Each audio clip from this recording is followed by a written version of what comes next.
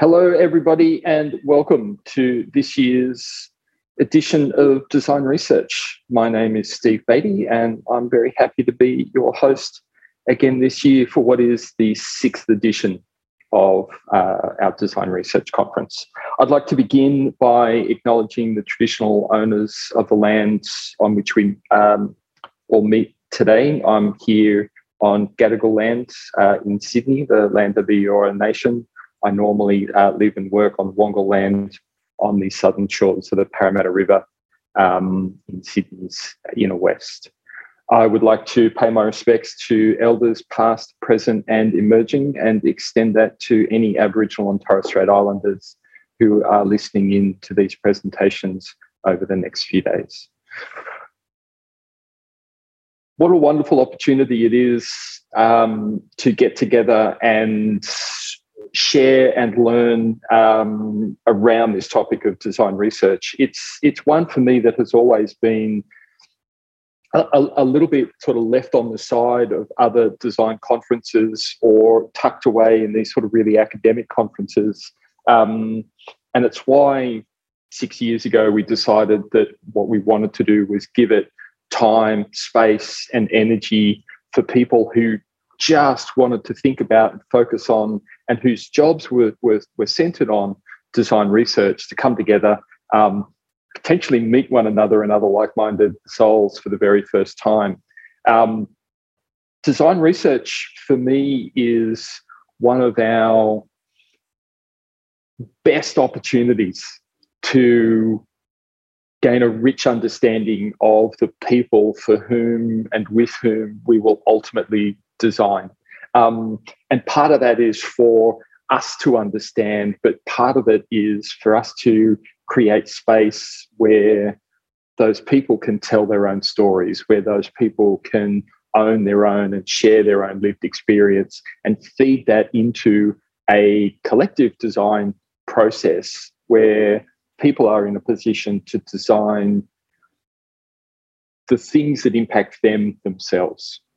And design research is really the first step in creating that space, creating that opportunity, providing a sense within our design processes where that compassion, that understanding, and that collective lived experience can come to the fore.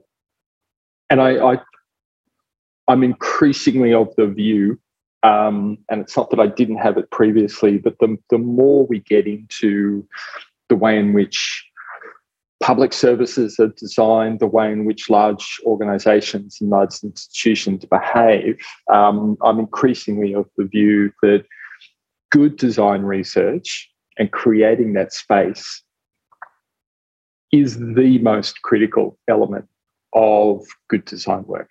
And the way in which our society is set up, the way in which it is shaped, the way in which we collectively contribute to our common good is enabled by and facilitated by this practice of design research. So I'm thrilled that we can have this opportunity to come together for a few days, to learn from one another, to share stories, to talk about our challenges and what we've learned and how we've overcome them. And sometimes not. Sometimes some of the talks that you'll hear over these 2 days are people who are well and truly in the thick of trying to sort out some of these issues. And those stories are good for us. They help map a landscape that each of us may traverse at different times, at different stages of our career. But in a lot of cases, having that prior knowledge and having shared that, those lessons along the way, we'll all be better prepared to face them when our time comes. Speaking of understanding the landscape of design research, I am thrilled today to introduce our opening speaker for the conference, Robin Beers. Robin is a long-time practitioner based in the US, has been with Wells Fargo for some time, and has recently moved on to do other things, and I'll let Robin talk about those when she begins. But Robin recently conducted a survey, if you like, of major design research practices in some of these big companies that we see operating globally. She's going to share with us today some of the lessons that she learned and some of the trends that she saw occurring. Robin, thank you so much for joining us, and welcome to Design Research. Thank you so much for that great introduction. And I've been so excited about this for several weeks and can't wait to speak with everyone. Wonderful. Well, when you're ready, I will leave it to your good hands. Thank you. Okay, terrific. Good morning, everyone. Let me get my presentation and slide share mode and hide this pesky thing up here and get present with you all. So I'm very excited to be speaking with you all today and kicking off Design Research 2022. I would love to be with you in beautiful Australia. I had the good fortune of chairing a design thinking conference in Sydney in 2016. So I have been to your country. But I'm coming to you from the San Francisco Bay Area in California in the USA, and I'm sitting on occupied Miwok Indigenous Peoples land. So I live in Marin County, north of the Golden Gate Bridge, and the indigenous tribe here is called the Miwoks. So here's the journey. Click on this so I can get to the next slide. Here's the journey of what's coming up and that I'm going to take you on today. My intention is to inspire and provoke. Like any good researcher, I have a lot of thoughts and a lot of questions, but not necessarily, all the answers. But I hope you'll enjoy the questions themselves. So let's get started. So we've gathered here to get to this thing called Design Research 2022. So I said in my intention that I want to inspire and provoke, but I also want to make you miss Prince a little bit. So we'll be discussing our craft and new perspectives, and then hopefully later you'll be inspired to listen to your favorite Prince album. So I want to start with why. I want to start with having us each reflect around why we do this work. What keeps us believing in this work? What drew us to this work in the first place? So here's my circuitous path to doing user research and being a user research leader. I, really have always loved the humanities. I had an English undergrad, women's studies minor. I went on to get a master's in African American studies, really being drawn to social justice work and diversity and equity consulting, which led me to then pursue a PhD in organizational psych. And then for most of the 90s, I was working in the fields of diversity, equity, and inclusion in both the US and in South Africa. And it was one of my trips back to the Bay Area while in South Africa that it was in the late 90s during the first .com boom. And I started to see really, professions shifting around me and what people were deciding to do shifting around me. So, instead of people talking about I'm working at this nonprofit or, trying to get a grant, to study here or there, people were saying, I'm now working at a technology startup and, I'm helping to, create plans for how to make this, startups, products and services more human-centric and more usable. And I was like, this sounds really interesting because at the heart, what I really am passionate about, in addition to social justice, is making business more human. So one day I was reading a newspaper and I came across this story in the New York Times by a woman named Katie Hafner. And if you look up Katie Hafner, she's written a lot of things and was very pioneering in the early days of the web. She just came out with a novel. She has a memoir. So, prolific writer. But she wrote this little article in the New York Times called Anthropologists in the Corporate Jungle. And I was like, what does that mean? Because even though I didn't have an anthropology degree, I sort of like traversed all of the humanities and social scientists around anthropology. And so, in this article, she's describing people who've come to the corporate world through, having humanities and social science expertise. And she, shared some of their names and shared things around, what they were called, like, architects for the new economy was one of the titles, human computer interaction scientists, and so forth. So that got me into researching this field. And, I didn't really think that there was going to be a place for me in this field until, in technology, really, until I became, interested in this idea of like, well, maybe this is an avenue through which, we can really infuse more humanness into business. And so that led me to becoming a user research and eventually a research leader.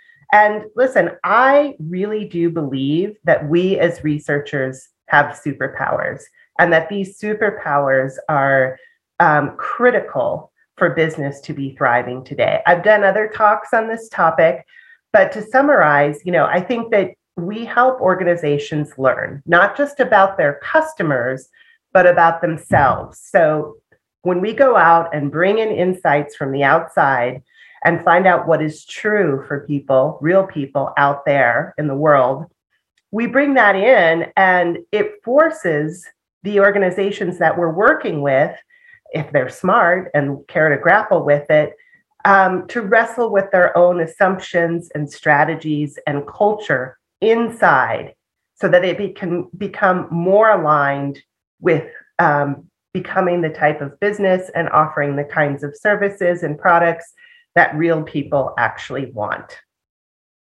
So our field is now several decades old, and it's evolving in very interesting ways. Let's look at how. So human-centered design or user-centered design, this is how it started. Early user research focused on making products more usable, and really the one-to-one interaction of a machine and person.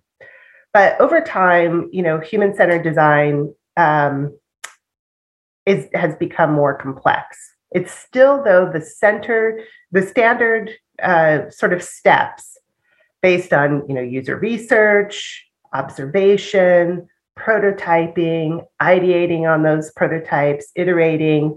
And this process is often referred to as user-centered design or design thinking or human-centered design. And it's taught in most of the design programs and leading design schools around the world. But now, my slide doesn't want to move forward. Click into it. But now, I really want to provoke us to challenge ourselves, no matter where we sit in whatever organization we're in, to go beyond the mandate around usability and appeal, and recognize the larger context of societal well-being and planetary sustainability. So, for decades now, designers and researchers have been taught to consider human needs in their work. This is not new anymore. And probably all of you have gone to conferences where, that sentiment is still kind of being sold in. And all of us as practitioners and professionals in this work, we've already bought that, right? We know that, human needs are critical.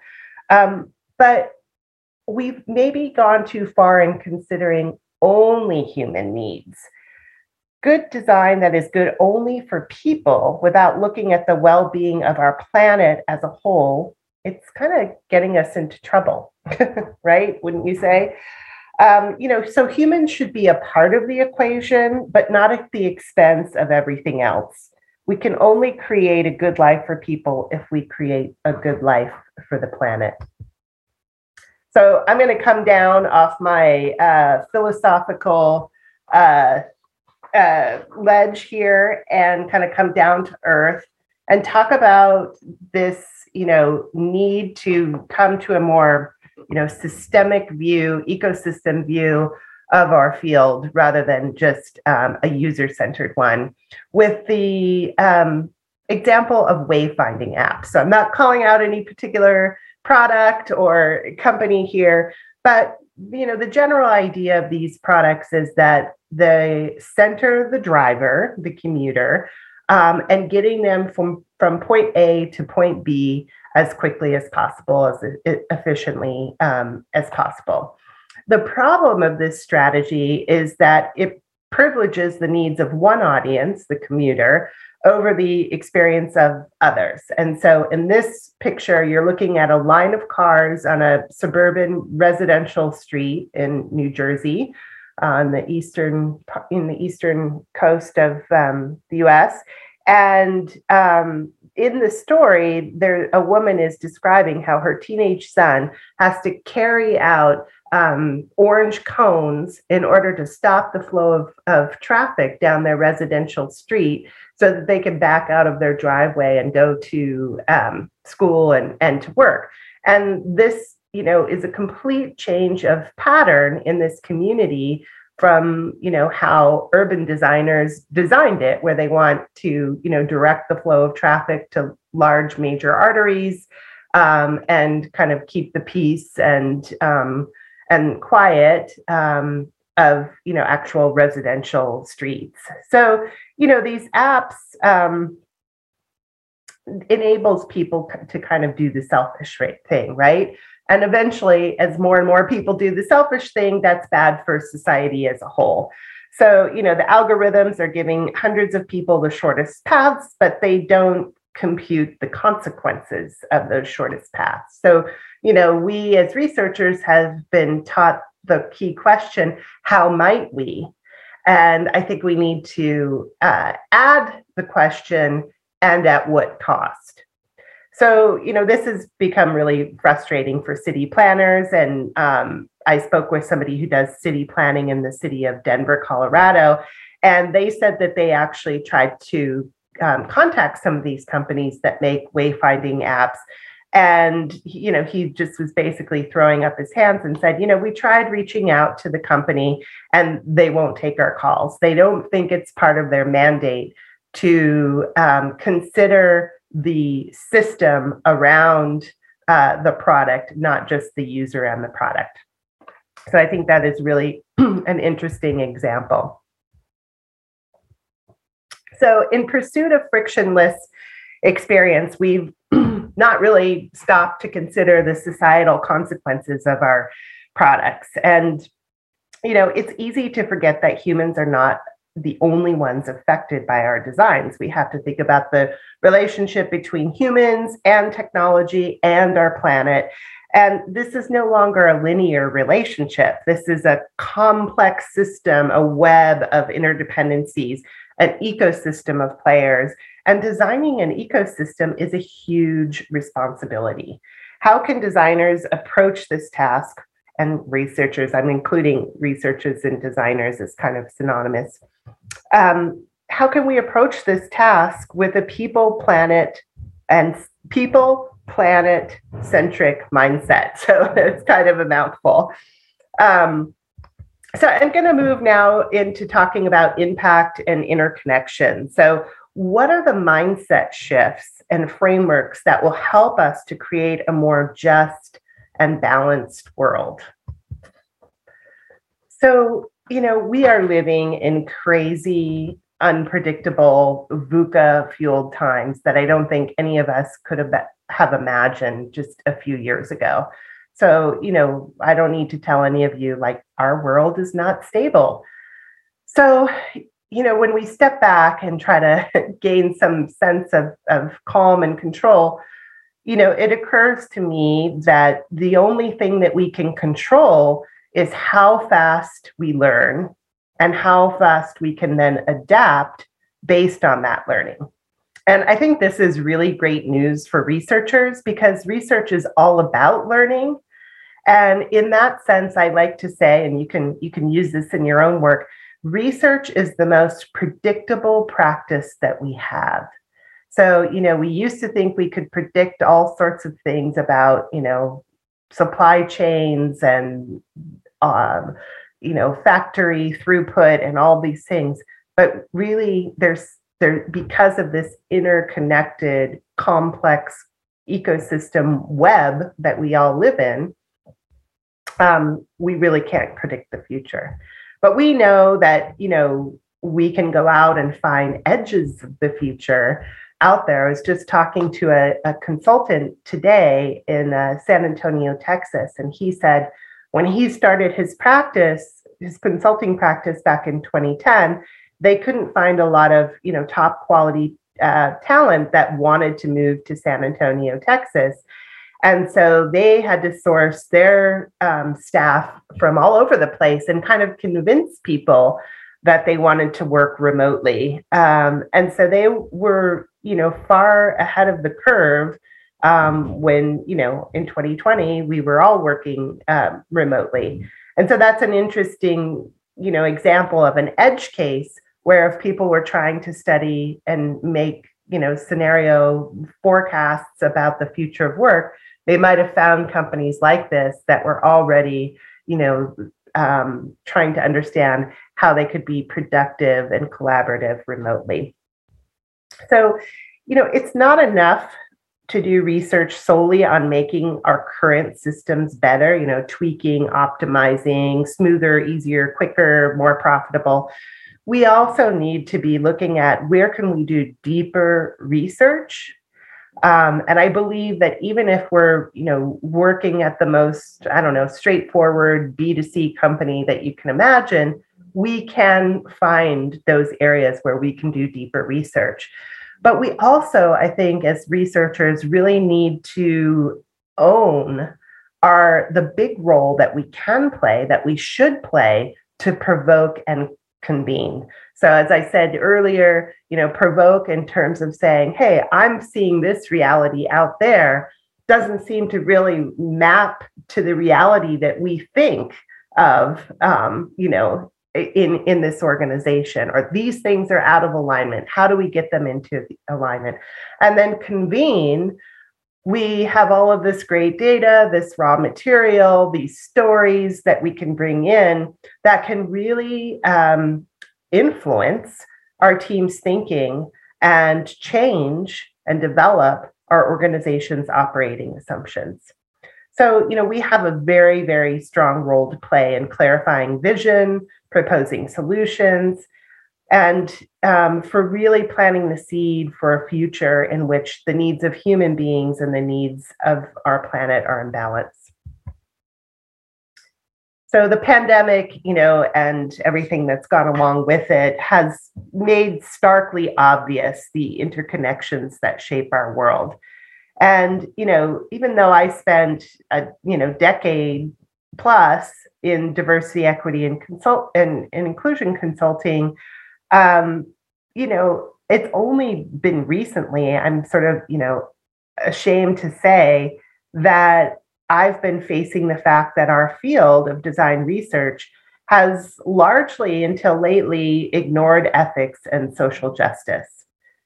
So, with the pressure of pandemic and quarantine, racial, social unrest, and now the war in Ukraine, it's become increasingly clear just how global bias, discrimination, systemic racism are rooted in our lives.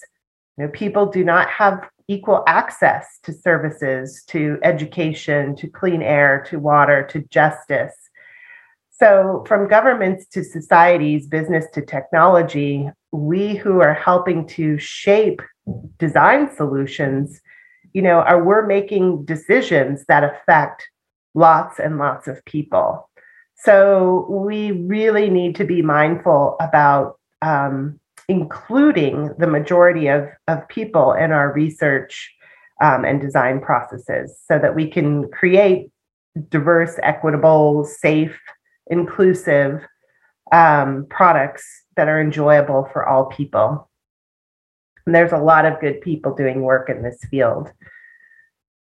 So, many of us are going to be extremely familiar with this model, the double diamond model. And this came out of work that the UK Design Council did, both through doing research on design-led companies and through their own experimentation. I think this is a very helpful model, but I'm not sure that it can, and I don't think it can adequately equip us to address the complex times that we're living in alone. So I'll say we're not going to throw the baby out with the bathwater, but maybe we need new models as well. So Kate Radsworth is an economist, and her concept is around this idea of donut economics. And, she starts with the premise that, there's a general agreement that our current systems are failing us, and they were designed for a very different time. And even worse, as they've grown out of balance, these systems now can actively contribute to the challenges that we face around climate justice and climate change, racial injustice, inequality, an aging population, poor mental well-being. So we're at a critical juncture. So this donut consists of two concentric rings. There's in the inner circle of peach color, you see the social foundation. So this is, how do we approach our research so that we're looking at, what are the life's essentials that we may want to offer to, humanity in the world, and how, are the current situations that we find ourselves problem solving in either, ameliorating or causing harm around these social foundational needs. And then you have the outer ring, and we could use this model and think of this outer ring as like an ecological ceiling. So this is the ecological ceiling that we don't want to overshoot, with what we're creating inside of our organizations. These are the planetary boundaries that, support life on Earth. So in between these two kind of peach areas, we have what Kate Radsworth calls the donut. So this is a space that's both ecologically safe and socially just, a space in which humanity can thrive. And I haven't used this model yet because I just discovered it in doing research for this talk. But I would love to use this in, as a model for analysis, as a provocation model, and doing design thinking workshops. It's like, let's analyze our ideas and our how might we's with where would we locate them in this donut? Are they in the donut, or are they outside of the donut? And what will we need to change and recommend to bring them into this donut? So, we need bigger questions than just usability. We need to make sure that we are designing and researching with an awareness that we're putting in motion social systems. And I know for me, and maybe because I've been doing this for a long time, I really want to be in spaces where I can have a direct connection to impact and meaningfulness and positive change. So quick story about that. All systems are designed, right? So if we don't like how the system is operating, whatever that system is, we have to intentionally redesign it. And not just, again, for individuals, but for communities and societies at large. So I got connected to a colleague at Wells Fargo, somebody I didn't know, and one of my friends from a anthropology and ethnography group that I belong to connected us on LinkedIn, and she's like, "You two should meet." So we had a conversation, and he said, "So I have created a role for myself inside of Wells Fargo where I aim to bring together an ecosystem of players. So banks, not just Wells Fargo, but other banks, corporations, nonprofits, civic organizations. I'm going to bring together this very, diverse group of stakeholders to tackle the issue of African American home ownership." So I think nationally, the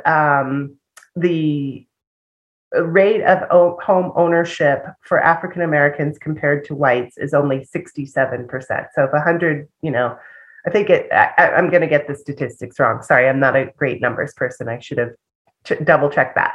But where he lives in Minneapolis, I do remember that it's starkly lower than what the national average is. It's more like 47%, if African American U.S. Home ownership is around 67%.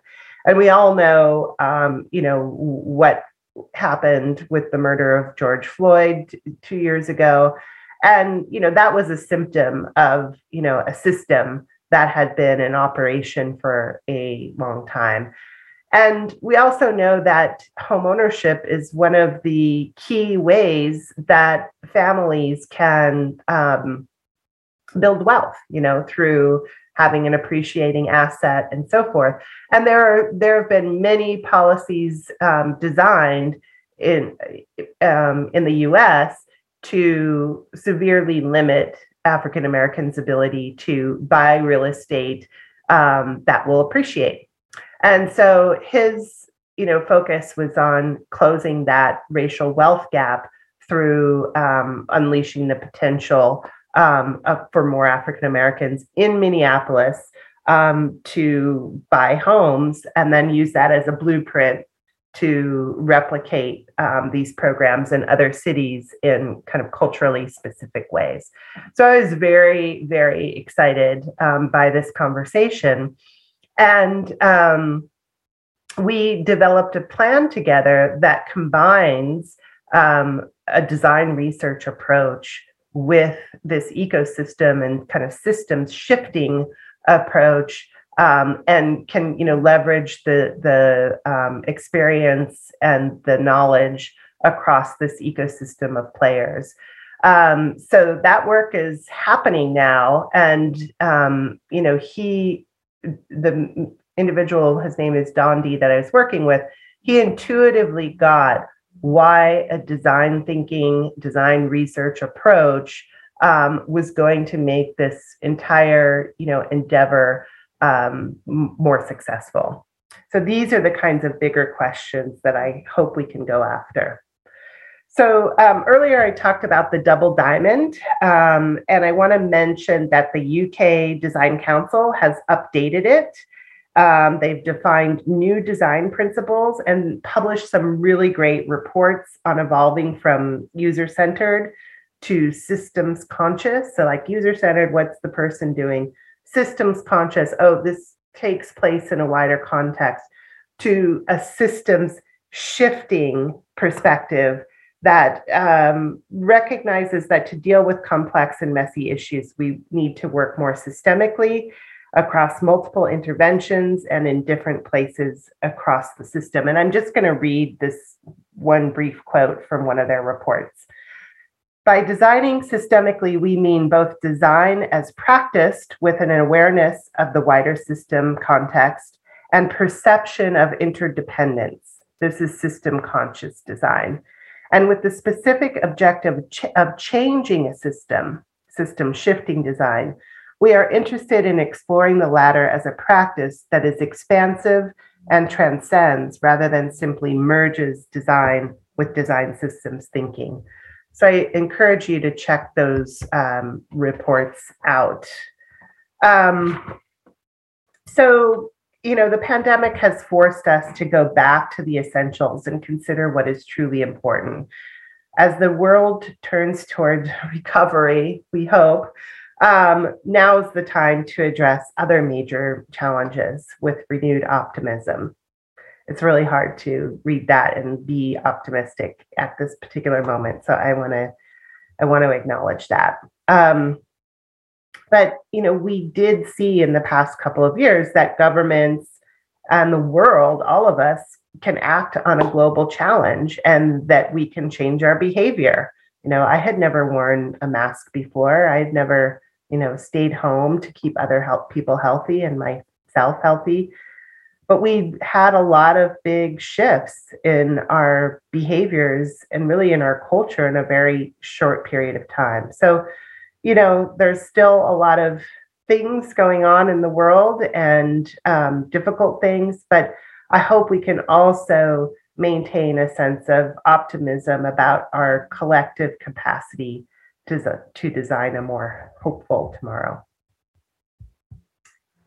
So Steve mentioned that I had the privilege of talking to a collection of research leaders across different US companies that I was interested in.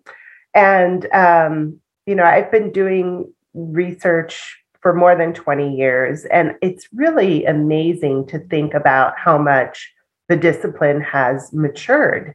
We talk a lot about design practice maturity and how design-led organizations are more profitable. But I think we can also, turn that lens on design research and think about our own practice maturity in terms of, where are we on that trajectory or that curve. So user research has become much more ubiquitous in organizations, especially tech organizations, but all sorts. And, research has become one of the, key elements or functions on multidisciplinary teams. So a 2017 report, so a few years old at this point, said that 67% of researchers in the US were in-house. So not, working for themselves or at agencies, but inside of companies. So that's pretty remarkable over the last, couple of decades.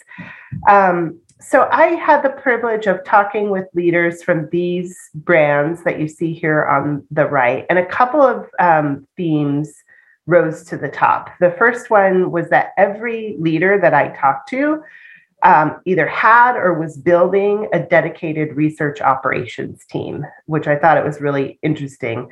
I kind of think of research operations as like, it is to research as design ops, of course, but even more than that, like a design system for researchers. So in fact, I talked to a researcher at a startup who, when I left their logo off of here, whoops, who was building a research operations function first before hiring even a single researcher. So this is a B2B startup. And, she just explained, and it made a lot of sense to me, that until they built out research enablement functions, such as recruiting processes for the B2B space that they were in, it wouldn't be very efficient or fun to try to execute research. I spoke with the head of research ops, so that's a role that's emerging at a software company, and she described the research pillars in this way: as recruiting, functions around governance, so like your NDAs, your consent forms, how are you going to store raw data, et cetera. Tools, so managing the tools and managing how tools are rolled out, including knowledge management systems, which we'll get into in a second. Communications, how the team was going to communicate out what they were doing and proliferate insights. And then also some around like research craft advancement, like what types of training researchers needed in the org and how to support that. So I'm going to go into some of the nuts and bolts of research democratization. This is a very interesting set of topics, but I wanted to talk a little bit, just mention briefly about the new roles. So when I talked to folks, some of the roles mentioned included librarian, internal PR communications specialist, having a UX journalist on staff whose job was just to communicate out these stories that research was collecting in a more developed way, even like creating documentaries and headline pieces. And one person that I spoke with had the title of Senior Equity Research Strategist. So this role sat at the enterprise level of this very large company, and they're responsible for really influencing the whole company, not just a specific line of business. So her team's charter is to ensure that equity is designed into their company's experiences and products, and to increase the ability of designers, researchers, and product managers to create more experiences and products with equity in mind. And one last additional focus is making the company a more equitable place for employees by surfacing and addressing institutional inequities. So I thought that was just a really, really cool role. So let's get into the very, very hot, you can warm your hands here, the very hot topic of research democratization. So what is it and what's all the controversy about? So I'm kind of going to tackle it from two angles here. Democratizing research is about empowering anyone in the organization to create and consume user insights to make more informed decisions. That sounds great.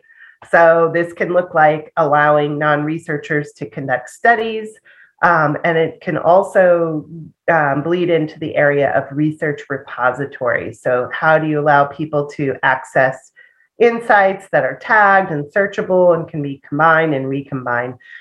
A lot of the, I would say, hype around research democratization is that it's going to, dramatically increase the volume of insights and the velocity of insights that you can create. So more insights faster. And, it'll free up researchers' time from doing, kind of low value, maybe evaluative studies. And it can also increase ROI because you won't be conducting the same inquiries over and over again because you didn't know that, that research had already been done. So those are the professed benefits. There are pros and cons. So starting with the cons around non-researchers doing research. The con arguments that I read were really around that researchers would kind of get squeezed out and their expertise would be devalued. If anybody can do this, why do we need to hire more researchers and keeping teams under-resourced? The other concern is around, non-researchers just carrying out studies that lead them to, poor quality decisions, and that if it's garbage in, it's garbage out. And then that will, further have a negative halo on our profession. On the positive side, proponents will say, well, non-researchers are going to talk to customers anyway. And a lot of people, and I would put myself in this camp, when I've seen non-researchers get into trying to conduct their own research, I found that it heightens their appreciation for our expertise, that they're like, oh, wow, I thought, you made this look so easy, like a professional ballerina makes everything look easy. But then when you actually try to do it, it's night and day between being a professional and being an amateur. And I do think there could be a grain of truth, but this is, still one of the proposed or supposed benefits, that it could help free up some of the research team's time for other activities. So, I think that we did do a democratization pilot at Wells Fargo. That's before I had this model that I'll tell you his name in a minute because his name is on a different slide. But, I think it's important when we're thinking about democratizing research by letting non-researchers, whether they be designers or product managers, conduct research, to really look at it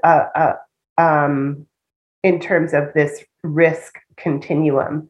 So, we spent a lot of time at Wells Fargo doing pretty comprehensive, maybe too comprehensive research trainings for non-researchers, which I think people found were interesting, but it was maybe a bit overkill. And then, of course, not sufficient for, turning non-researchers into researchers. So, some of the issues that arose when actually trying to then enable people to do research were things like, our ops team would recruit participants for a product-led study.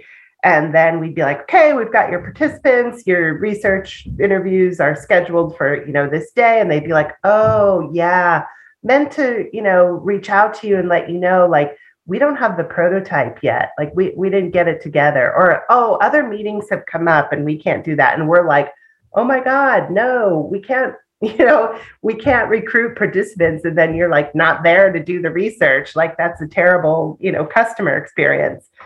So we learned in our pilot that we still needed an ops person or a researcher to be involved, coaching, our partners throughout the process, like doing an intake meeting, helping them with study design, giving them, really clear expectations around, what their expectations were around prototype development and showing up for the research. So, in short, with our brief pilot, we found that it took more time and effort to deliver than the value that research democratization gave back to the organization.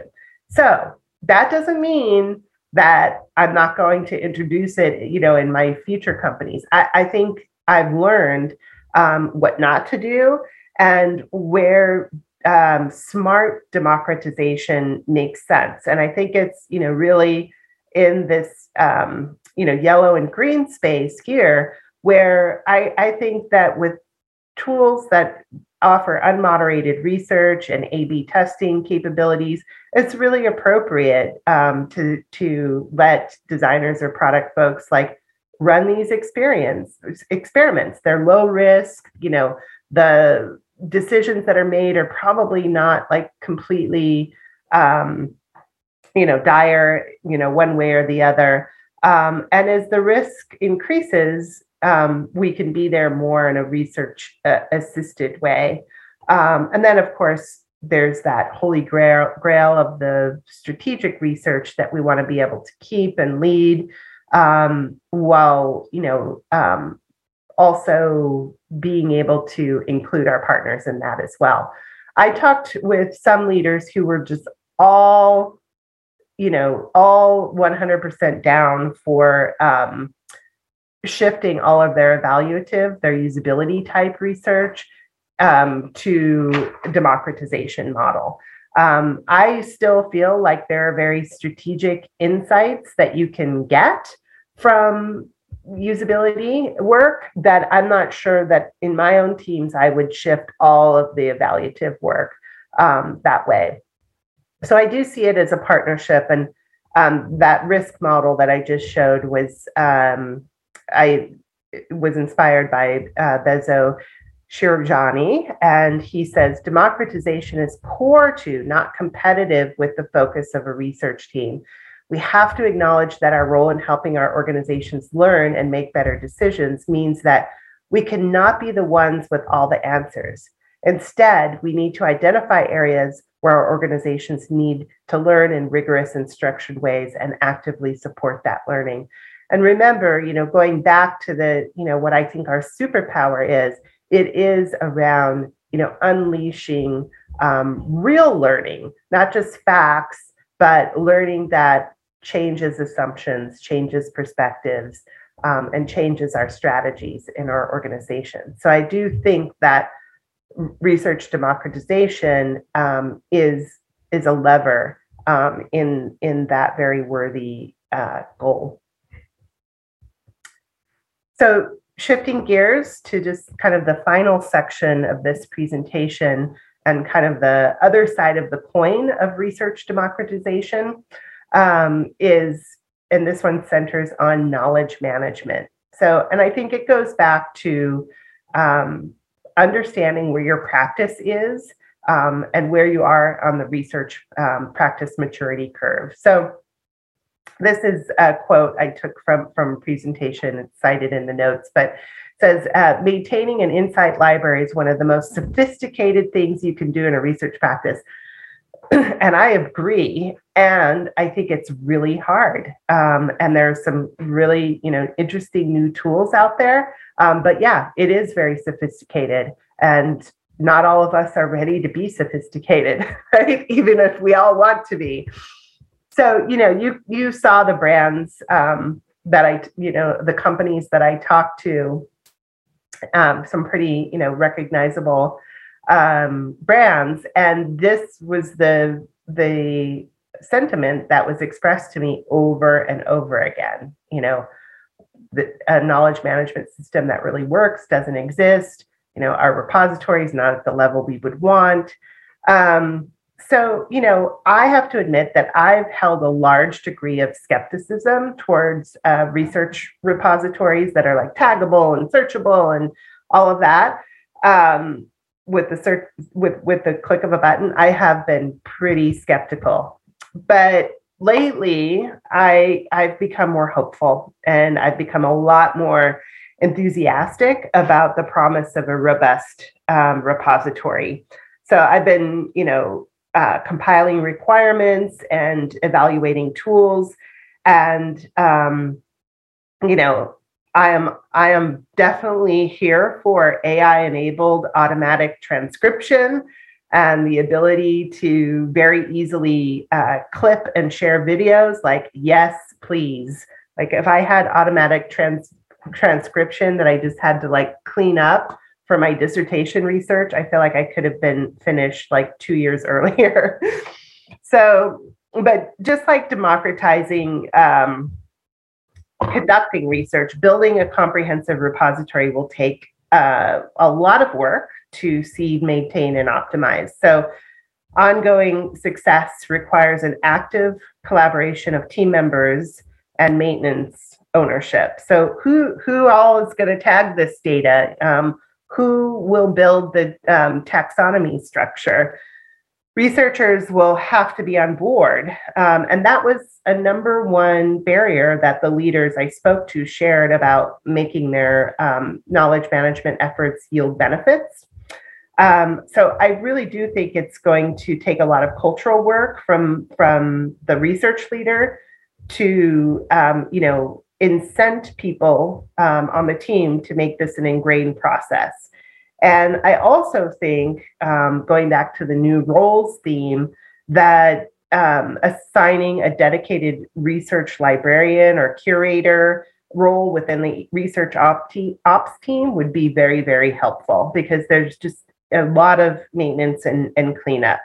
So, back to this claim that with research democratization, all this time will be saved. I think that's the wrong way to look at it. I think, it's like we're evolving, we're becoming more sophisticated, we're, driving better return on insights, but time savings, I don't think so.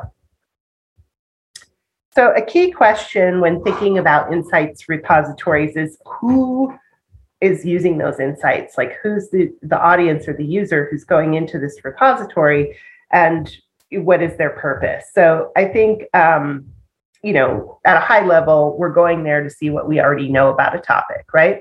But if I'm a researcher going in, I may be looking at these insight nuggets, and wanting to know, like, okay, well, how can I trust this? What's the veracity of this data?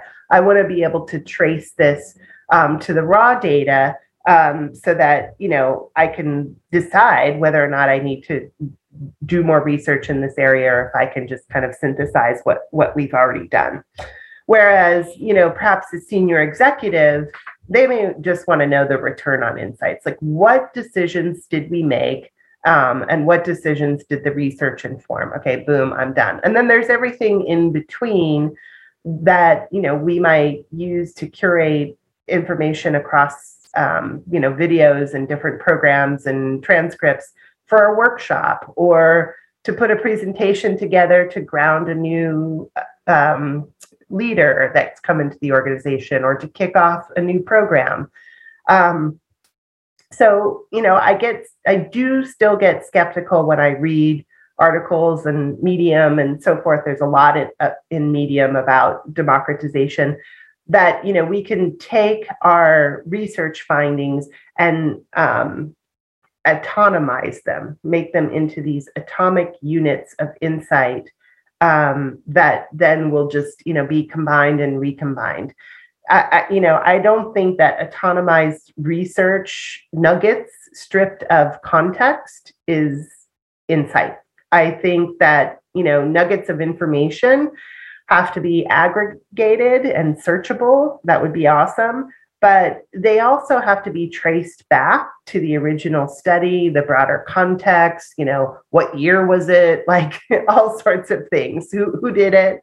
And so I think in evaluating any tools out there, that this requirement of being able to maybe zoom in on a nugget, but zoom out again to locate it in the broader context, is really at the top of my list of requirements.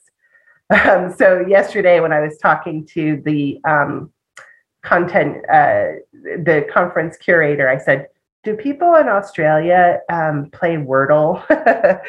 Because this tweet is very context specific, right? Wordle is the sourdough starter of Omicron. And then this brilliant comeback. Just imagine your 2019 self trying to make sense of this tweet. And I know it's all pixelated, but it was just too good, because either this slide is funny to you because you know what sourdough starter and Omicron and Wordle is, or this is just a very, meta comment on the importance of context. But just like we need to balance what's good for an individual with what's good for the planet, we also need to get creative about rightly combining the human and technology into our knowledge management approaches. So we need to balance the need for self-service with the richness of human context and storytelling. So, a few of the leaders I talked to had some sad stories about their repository efforts that have become, in essence, kind of information junkyards.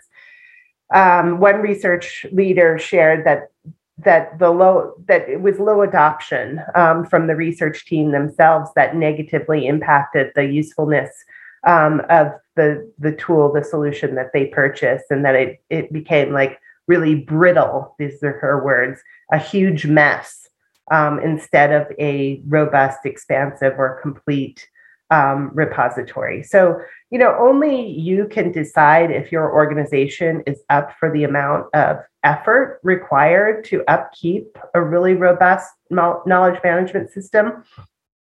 And, to decide, do you have the human capacity, for the people who will have to bear this effort? Do you have the kind of culture where, researchers are willing to start doing, study design, data collection, analysis in this tool, which will then, seed the repository?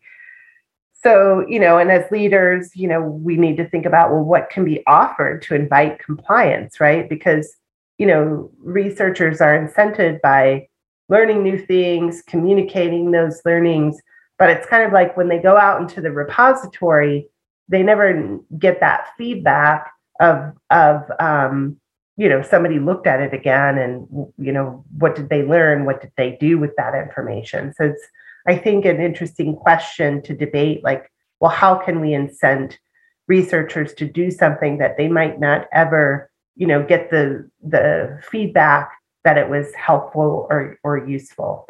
And I think we also, need to think about the audience too. Like, will our partners actually do self-service insights, or will it still fall to researchers to conduct synthesis? But don't get me wrong, because this was one of my favorite quotes from the interviews that I did. Synthesis is near and dear to my heart. And when he said this, the main currency of research is synthesis, I just, I heard voice, the angels singing. Because to me, synthesis is all about making connections, storytelling, sense making. And, these are very much human activities. This synthesis, sense making, storytelling, these are not time wasting activities. These are the most valuable activities that a researcher can engage in. So if we, approach some of these democratization efforts with an eye towards, we can do more of this, synthesis, storytelling, sense making, I know for me personally, that engages me and makes me, is an incentive to participate, to comply. So I think we need to be able to understand our why when it comes to democratization and explicitly articulate and communicate that within the team before just, pushing a fancy knowledge management tool. So almost done. Very second to last slide. I also want to offer that, I think of user-centered design tools like personas, task models, journey maps, experience models as products that our research teams can make from research insights. And that these products can in some ways fulfill some of the promise of knowledge management repositories, because they take insights out of individual reports, synthesize them, and bake them into reusable artifacts. So they also take time and they also take work. And, I learned from the leaders I talked to that personas are created, but they're used inconsistently across organizations. For some, that was just a symptom of where they were at in terms of their organization's insight maturity. Whereas for others, they said, oh, well, we don't really do personas because like our audience or our market is the entire world. Same can be said for journey maps. Most of the time, people talked about using journey maps on particular initiatives or projects, and less often to depict the end-to-end journey of a customer. And I thought one leader insightfully, explained that by saying, like, journey maps that are end-to-end are tricky because usually there's no one person in the organization that is responsible for the end-to-end journey. So I was like, that's something really interesting to think about when we're in the business of creating holistic, positive experiences across that entire journey. So all of these democratization tasks take work. It is heavy lifting, and they need to be undertaken with that in mind and prioritized according to the maturity and the needs of the practice. So between the challenges that humans, our communities, societies, and our planet now faces, as well as the opportunities to evolve our field, I think it's a really, really exciting time to be a design researcher. And I just want to thank you for your time and attention, as well as wish you a fantastic conference and couple of days of learning together. Thank you very much.